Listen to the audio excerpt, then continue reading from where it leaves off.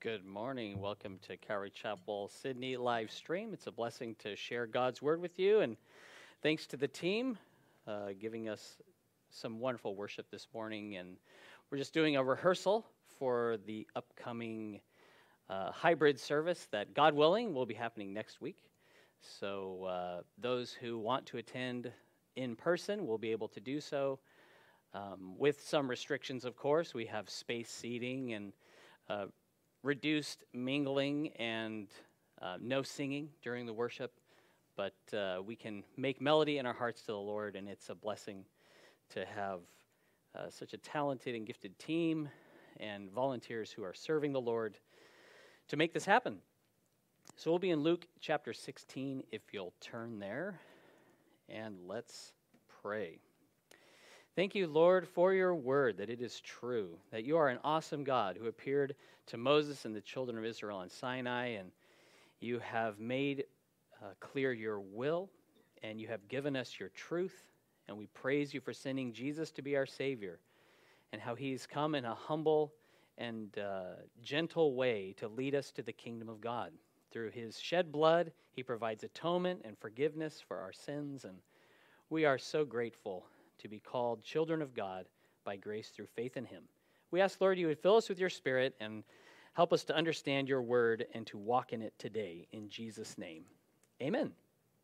The Bible teaches that God is a righteous and just judge. He can't be manipulated or bribed or swayed from upholding his perfect truth. And one day we'll all give an account of ourselves to God, and many will attempt in vain to justify themselves. But happy are those whom God justifies by grace through faith. We have something called a good behavior bond, that if you were to commit a crime, you could be released. There could be some mercy shown you or leniency, but that is foreign to the courts of God. There's no one good but him, and any person who thinks the good they do could sweep away the lies and lusts and envy and greed and hate and unbelief. It's a deception. God will hold us to account. But today, if we confess our sin, believers will be forgiven. We can be cleansed from all unrighteousness. We're going to be in Luke 16:14. I didn't have the opportunity to go through the whole chapter last week, so a brief recap. Jesus taught the people with the parable of the unjust steward. He was a man who had wasted his master's goods, and he was going to be made redundant. And he was commended by his master, not for wasting his goods, but for using everything he could in his power to secure his future. He wanted to have another job, and so he used the debts of his master. He settled some of those so that he could make friends who would receive him into their houses. Believers are called to be faithful, to use the time and money and resources God's given us to think ahead with eyes on heaven, an eternal future that he has for us. The one who's faithful in little will be faithful in much. He who is unfaithful in little will also be unfaithful in much. These are some of the themes throughout the chapter, and this key theme that we don't have to have much to give God our all. And in those sacrifices, he is well pleased. So we're called to, as the scriptures say, to minister the gifts God's given us one to another as stewards of the manifold grace of God. So we come to Luke 16, verse 14. It says, "Now the Pharisees, who were lovers of money, also heard all these things, and they derided him. And he said to them, 'You are those who justify yourselves before men, but God knows your hearts. For what is highly esteemed among men is an abomination in the sight of God.'" The Pharisees, they loved the nice clothes and the best seats and titles and the respect of the people. And they twisted the law to justify themselves. And they used the law to condemn others, to hold others to a standard they didn't keep themselves. And like many today, these self-righteous rulers, they sought to set themselves up for a comfortable life on earth. They neglected the true riches of the kingdom of God and the world that is to come. Jesus continued in Luke 16, verse 16. "The law and the prophets were until John. Since that time, the kingdom of God has been preached, and everyone is pressing into it. And it is easier for heaven and earth to pass away than for one tittle of the law to fail. Whoever divorces his wife and marries another commits adultery, and whoever marries her who is divorced from her husband commits adultery. In the synagogues and the temple, the law was faithfully taught. And when John the Baptist arrived on the scene, he began to preach repentance and the kingdom of God. He came baptizing with water so that the Messiah could be revealed to the nation. It really reminds me of when God revealed himself to the nation on Sinai. There was this earthquake and fire and smoke and this trumpet. And when Moses drew near to God, he spoke to him with a voice that was audible and heard by all the congregation, all the children of Israel, and they trembled. When Jesus was revealed, remember, he was baptized. The Holy Spirit in the form of a dove landed upon him, and a voice from heaven said in the hearing of all the people, "This is my beloved Son, in him I am well pleased. Hear him." So he was the Lamb of God manifested to save sinners.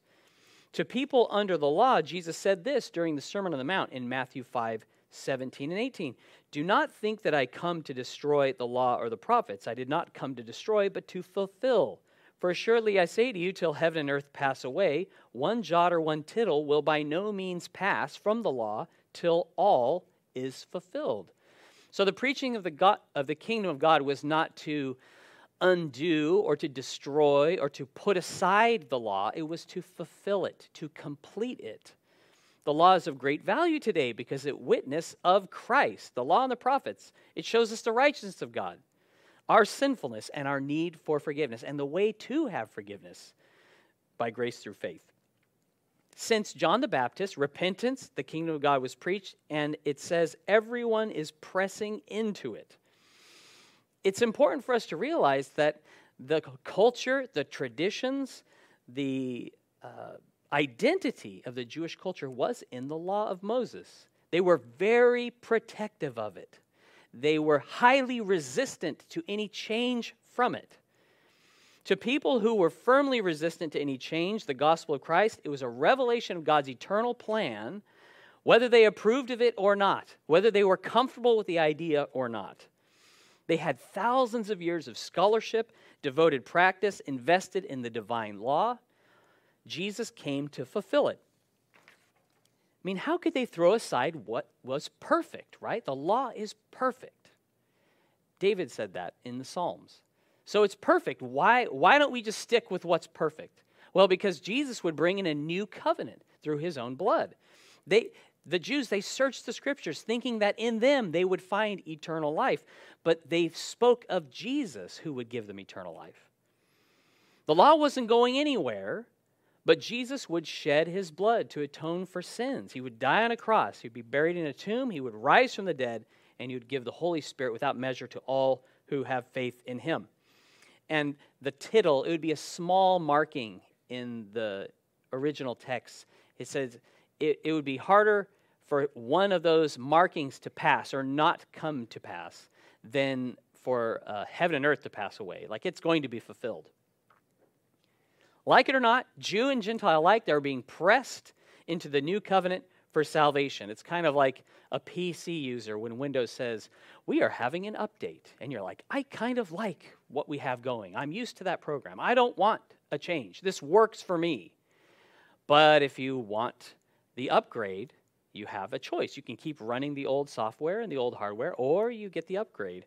Or the iPhone, hey, when you get this new iPhone, but you have a new charger for it. You're like, "But I like my old charger. I bought that charger specifically for my phone." But if you want the new one, so it's like you're being pushed into something you don't really want. You don't feel like you need it. He's saying everyone is being pressed into this. The kingdom of God by grace through faith. That is the way. It's never been by law that we could be saved. The law condemns. Christ is the one who forgives and saves and gives eternal life. Now, the great irony is the scribes and the Pharisees who claim to honor and obey the law, they were one who justified themselves. Jesus cites their marital practices as an example of the way that they sinned. He says, whoever divorces his wife and marries another commits adultery. Whoever marries her who is divorced from her husband commits adultery. Jesus is talking to people who had just scorned him. They were mocking him. They thought, what does this guy know? And they used the law to justify themselves. They used the law to justify divorcing someone, and they were doing it legally, but God knew their hearts. He saw adultery there, and he called them out for it. Now, scriptures from the Bible, we have to realize, have been used to justify all manner of beliefs, many practices that are sinful. Scriptures like this one that Jesus spoke, they can be taken out of context and be used to condemn others. God holds us to an account beyond the letter of the law, according to his Holy Spirit. And the primary emphasis of what Jesus is saying here is divorcing with the aim of marrying someone else. It's important to point out this is not all that Jesus said on divorce or remarriage. And other passages, they ought to be brought to bear on what Jesus is saying for a more complete picture. It's like Jesus is honing in, and he's honing in on his listeners, one specific point. It's kind of like an astronomer saying, hey, look at this, and they show you a celestial body in the heavens. And you're like, oh, that's nice. You know, it's shiny. I can see the texture of that planet. But you're only seeing it from one side. And you don't really understand even where it's placed and why it's significant. What it's called, you don't know. And so when we see a scripture like this that seems very cut and dried, we have to realize we're only seeing one aspect of it. Jesus said a lot on the subject. And so to understand it, we need to take all of the scripture into account. I believe damage has been done in and outside the body of Christ because of misunderstandings over verses like this one, where it's a complex personal issue, and Jesus isn't laying down a new law here. From other passages we learn it was a practice among the Pharisees that they had a legal and moral obligation to divorce their wives if there was uncleanness found in them. Now, there was a very broad, it became extremely broad what exactly uncleanness means. And so because that definition was so broad, they divorced one wife to marry with the intention of marrying another wife. And Jesus exposed that as adultery. I like what Pastor David Guzik said in the Enduring Word Commentary. He said, Jesus also taught that sexual immorality was acceptable grounds for divorce, Matthew 5:31 and 32. 19:7-9. And later the Apostle Paul added that desertion by an unbelieving spouse was also an acceptable reason, 1 Corinthians 7:15. Because of these two clear allowances, we must regard Jesus' command here to refer to one who divorces his wife without biblical cause and marries another, that this one commits adultery. So Jesus is speaking to men under law who flouted the law. They claimed to be following it. They justified themselves. They used the law to justify themselves, but God knew their hearts.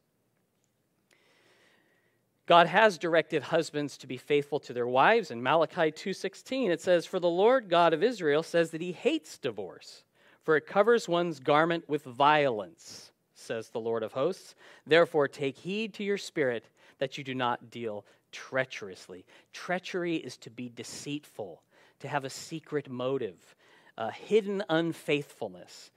God, it says, hates divorce because there's two, that he has made one, and to tear it apart, it's violence. Yet there are times that divorce is warranted and not a sin.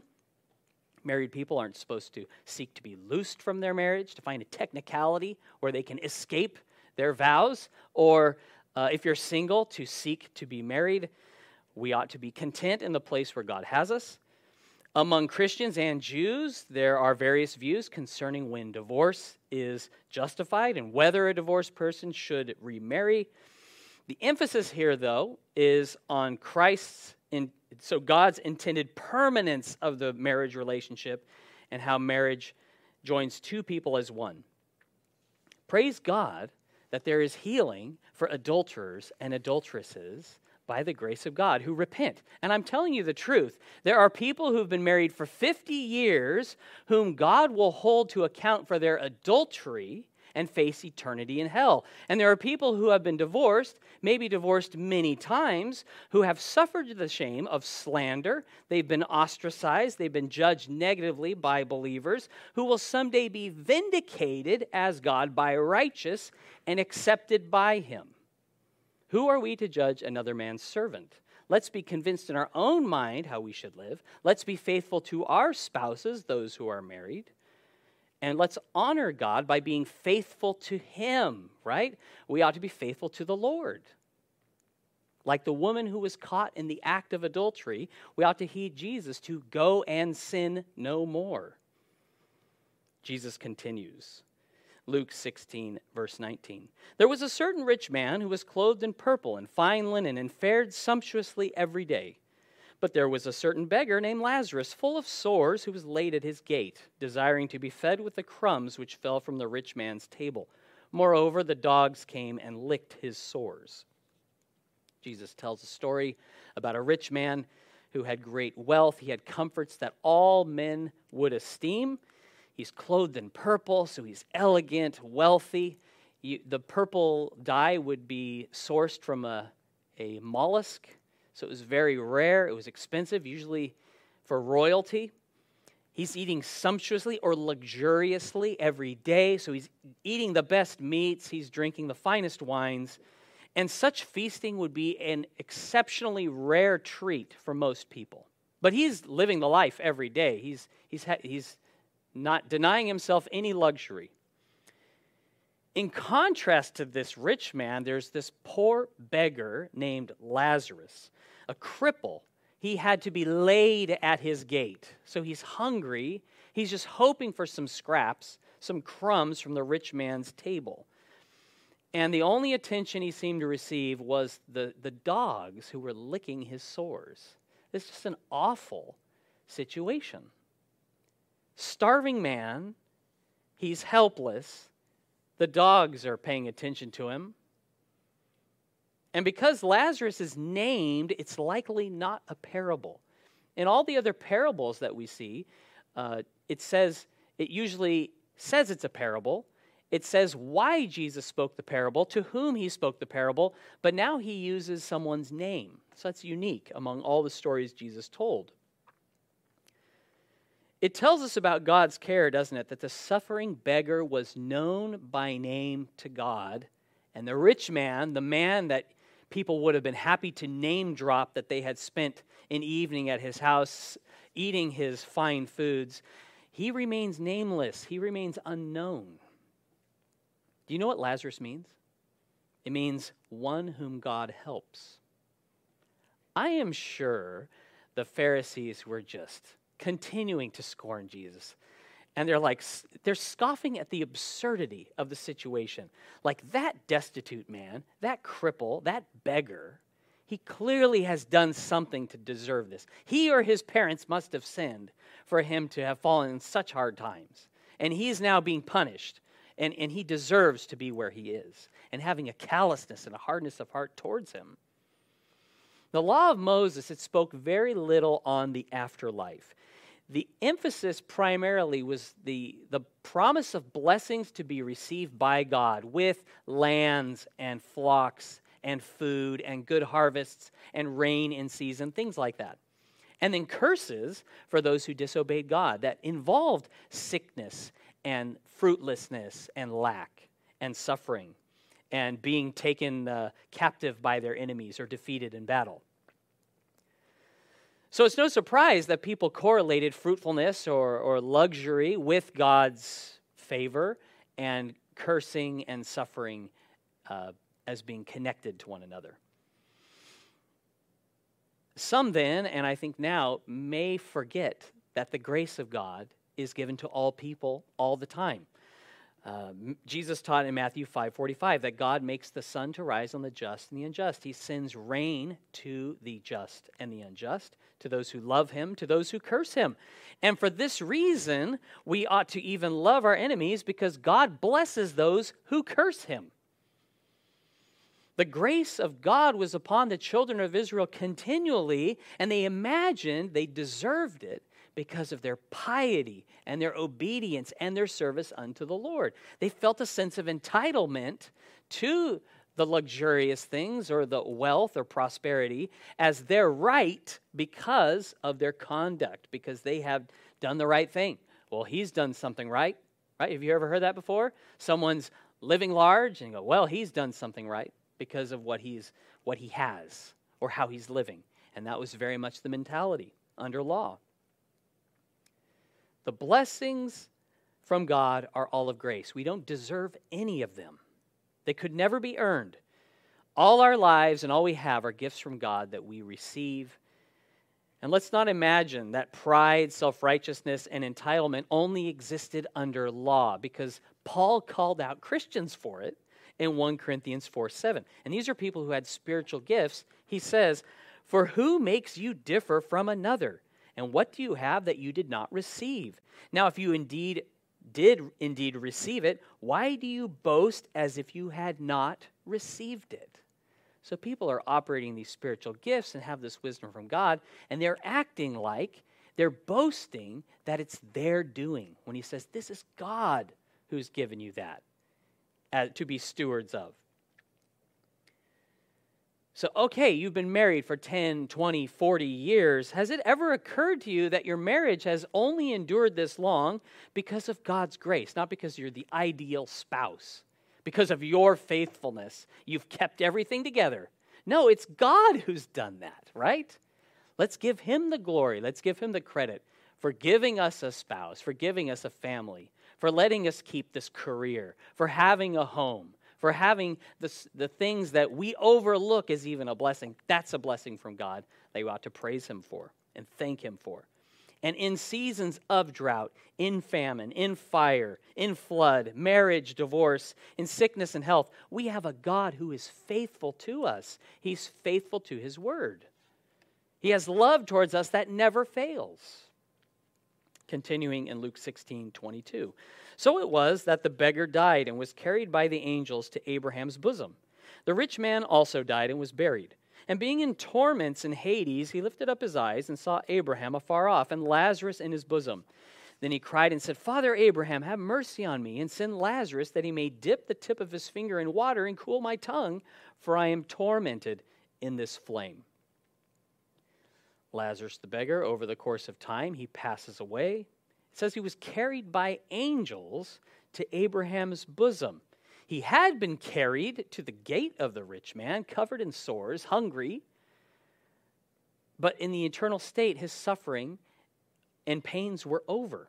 The rich man, he died and he was buried. It doesn't say that about Lazarus. The rich man was buried, so he had his memory and his name remembered on a grave somewhere. That's a blessing that Lazarus wasn't afforded in life. And he was brought to Hades, or Sheol, a place of torment.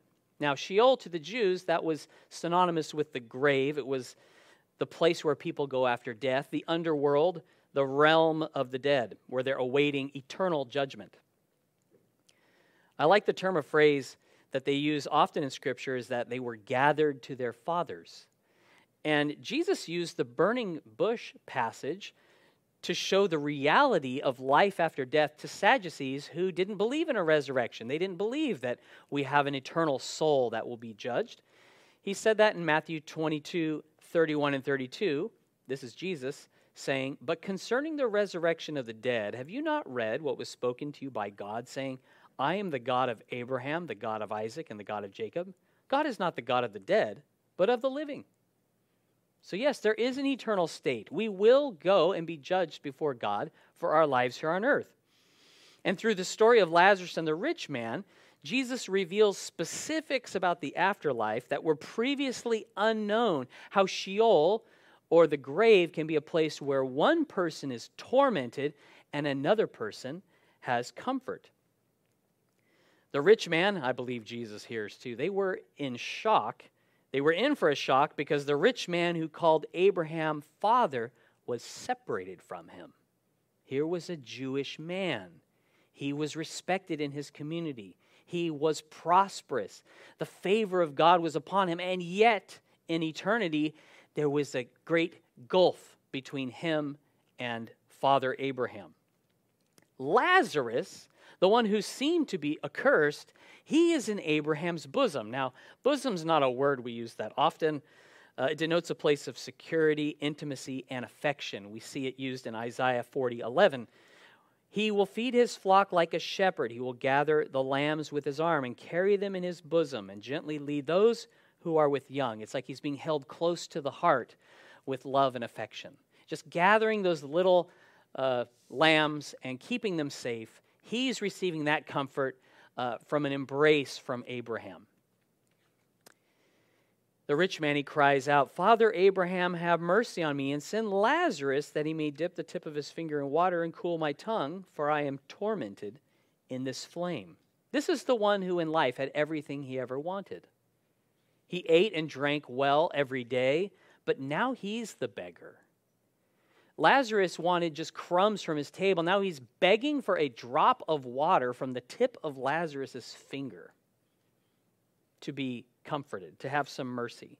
He called Abraham father because of his Jewish heritage, but notice he recognized Lazarus and knew him by name. So at one point, he noticed this beggar that had been laid out in front, and he knew that was Lazarus. And now he's seeing him and recognizes him in Sheol. He notices old Lazarus who's laid by his gate. He could have afforded to give Lazarus a daily seat at his table. He could have had a doctor treat his sores. He could have provided a place like David did for Mephibosheth, where he's like, "You can dwell with me, man. You can stay here. I have enough, and I want to bless you." But he didn't. He's asking Abraham to have mercy on him when he showed no mercy to the beggar. Luke 16:25, "But Abraham said, 'Son, remember that in your lifetime you received your good things, and likewise Lazarus evil things. But now he is comforted and you are tormented. And besides all this, between us and you there is a great gulf fixed, so that those who want to pass from here to you cannot, nor can those from there pass to us.'" Abraham responded to the man who was suddenly naked, pained, needy, desperate for relief from even a drop of water, and he says, "Son, remember your life. Remember all the things you had, all the things you enjoyed. Remember in his lifetime how Lazarus suffered, how he lacked. The only attention he received was unwanted and from mangy dogs. Now he's comforted and you are tormented." And this is the justice of God, that he is getting what he deserved for his sin, the rich man.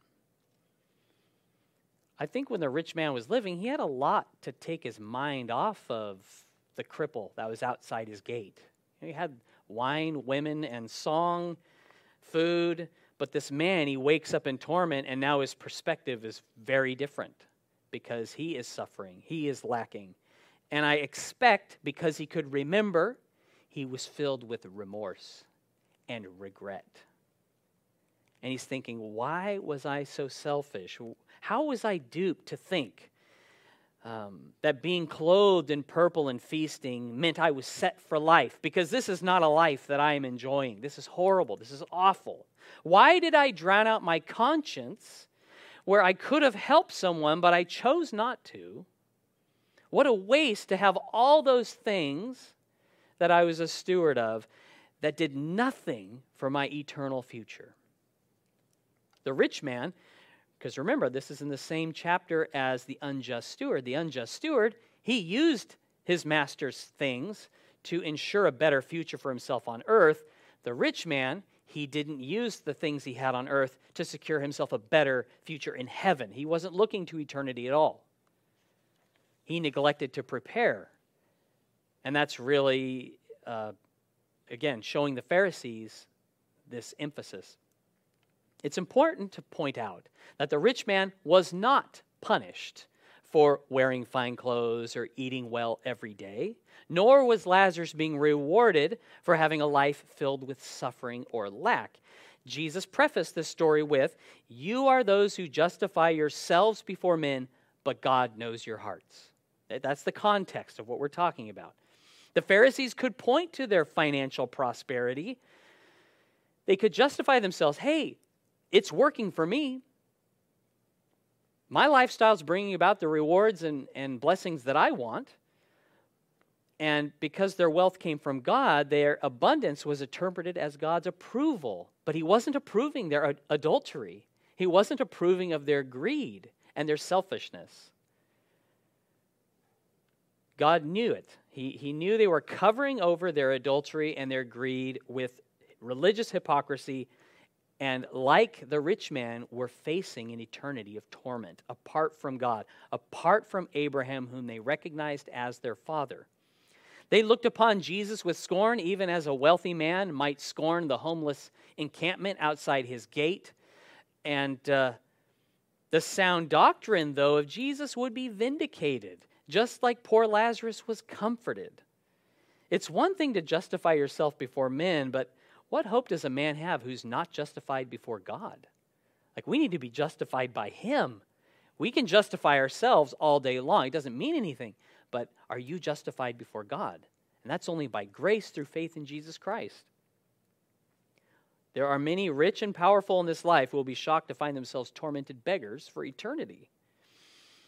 Abraham describes a great gulf separating between the place of comfort and that of torment. When the body dies and our souls go into eternity, there's no switching sides. It's kind of like the touch rule in chess. Have you ever heard that rule? So if you are playing chess and you touch a piece, one of your pieces intentionally, you have to move that piece. It's cheating if you touch a piece and then go, oh, well, I don't think I'm going to do that. You touch it, you have to move it. You must do it. So that's the rules of touch rule. There's an infinite permanence concerning where our souls spend eternity, whether in torment or comfort. The rich man's suffering, it didn't rob Lazarus of comfort. I think seeing Lazarus comforted and himself cut off definitely added to the torment of the rich man. He had this anguish of a wasted life without hope. He could only wait for the final judgment, the great white throne, where he would stand before God and be judged according to the law. He would be found guilty. He would, along with Satan and Sheol itself, be thrown into the lake of fire and be tormented forever. The wages of sin is death.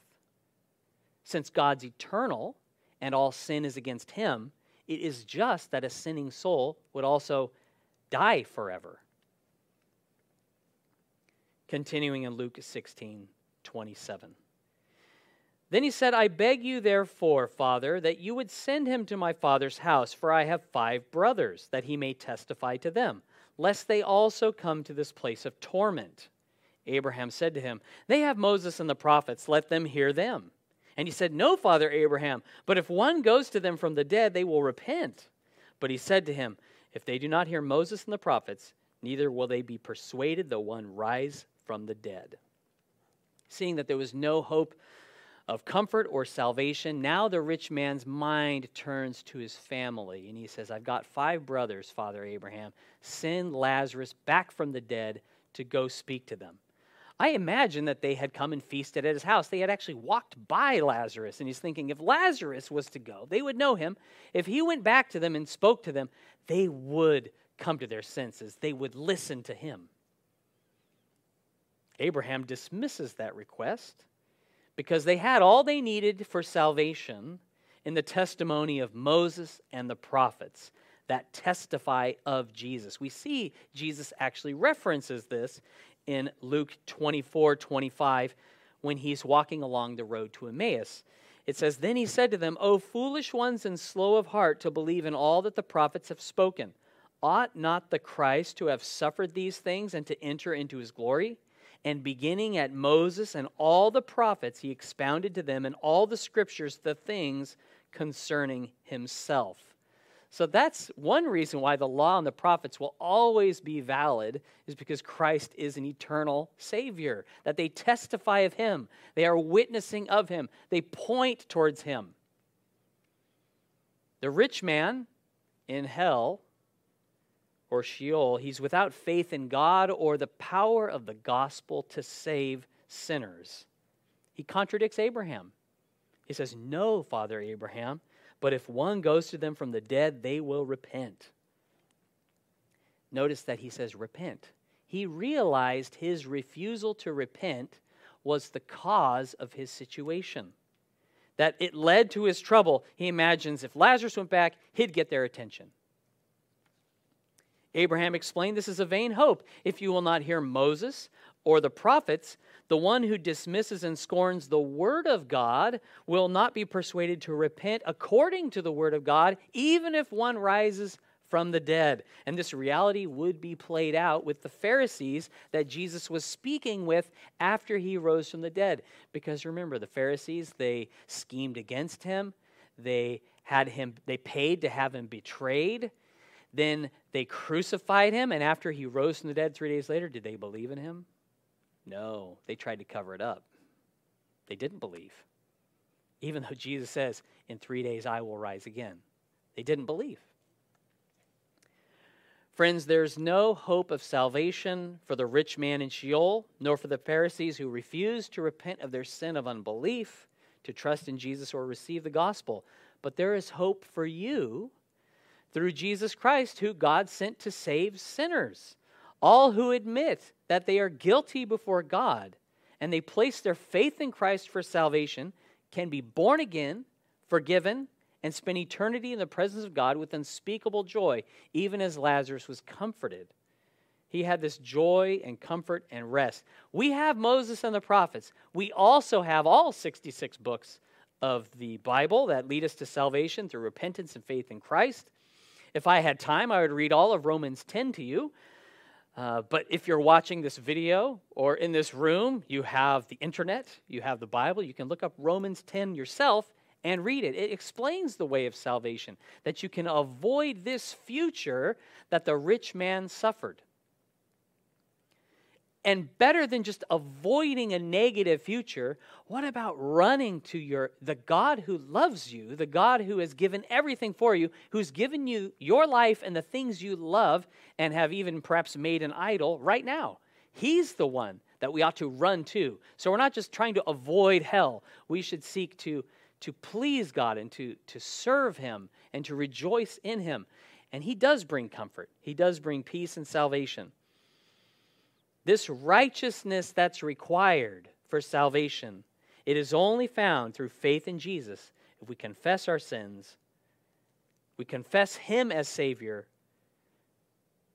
Many have sung the song Father Abraham in church, and I can't help but think some could be like this rich man. So you say you know God. Are you certain that he knows and has justified you? That you will be vindicated by him on the day of judgment? Because there's many who justify themselves before men. Only those who repent of sin and receive the gospel of Christ by faith will be vindicated, will be justified as God's children. Like 1 John 1:9 says concerning those who are born again by faith in Christ, if we confess our sins, he is faithful and just to forgive us our sins and to cleanse us from all unrighteousness. Praise the Lord for his promises. Praise him for his warnings and for the life that he has made available to us through Jesus. Let's be good stewards of the things God's given us. I know that rich man cared about his 5 brothers. We have many people that we know who need the Lord, to know him and to be saved by him, to be forgiven by him. And it did that rich man very little good for them to know without him also trusting. So let's be the one who trusts the Lord and leads people to the Lord, using our lives here with an eye to the future, an eye to heaven for his glory. Let's pray. Thank you, Lord, for your word and for your truth, that you are an awesome God, that you are holy and righteous and true, and you've made a way of salvation through faith in Jesus. Thank you for the gospel and the many blessings you give us, Lord, that you instruct us through the law and the prophets how we ought to live and what we ought to do. And I pray, Lord, that you would give us just repentant hearts, hearts of love towards one another and towards those who are suffering and who are having a rough time with illness and just being I guess like Lazarus, Lord, a man whose heart was right before you, but whose body was broken and who had nothing. Lord, help us to see that we are like him. And the only way that we can be helped is through you and through faith in you. Lord, we cannot make our way to heaven. It's only you who must carry us to your side. And we pray, Lord, that we would receive the consolation that you've provided through Christ, that we would trust in you, that we would walk in the light of the gospel, that we would be good stewards of the manifold grace of God to one another, that we would share the good news with others, that we'd walk in the good news ourselves, and that you would be glorified through our lives now and forever. In Jesus' name, amen.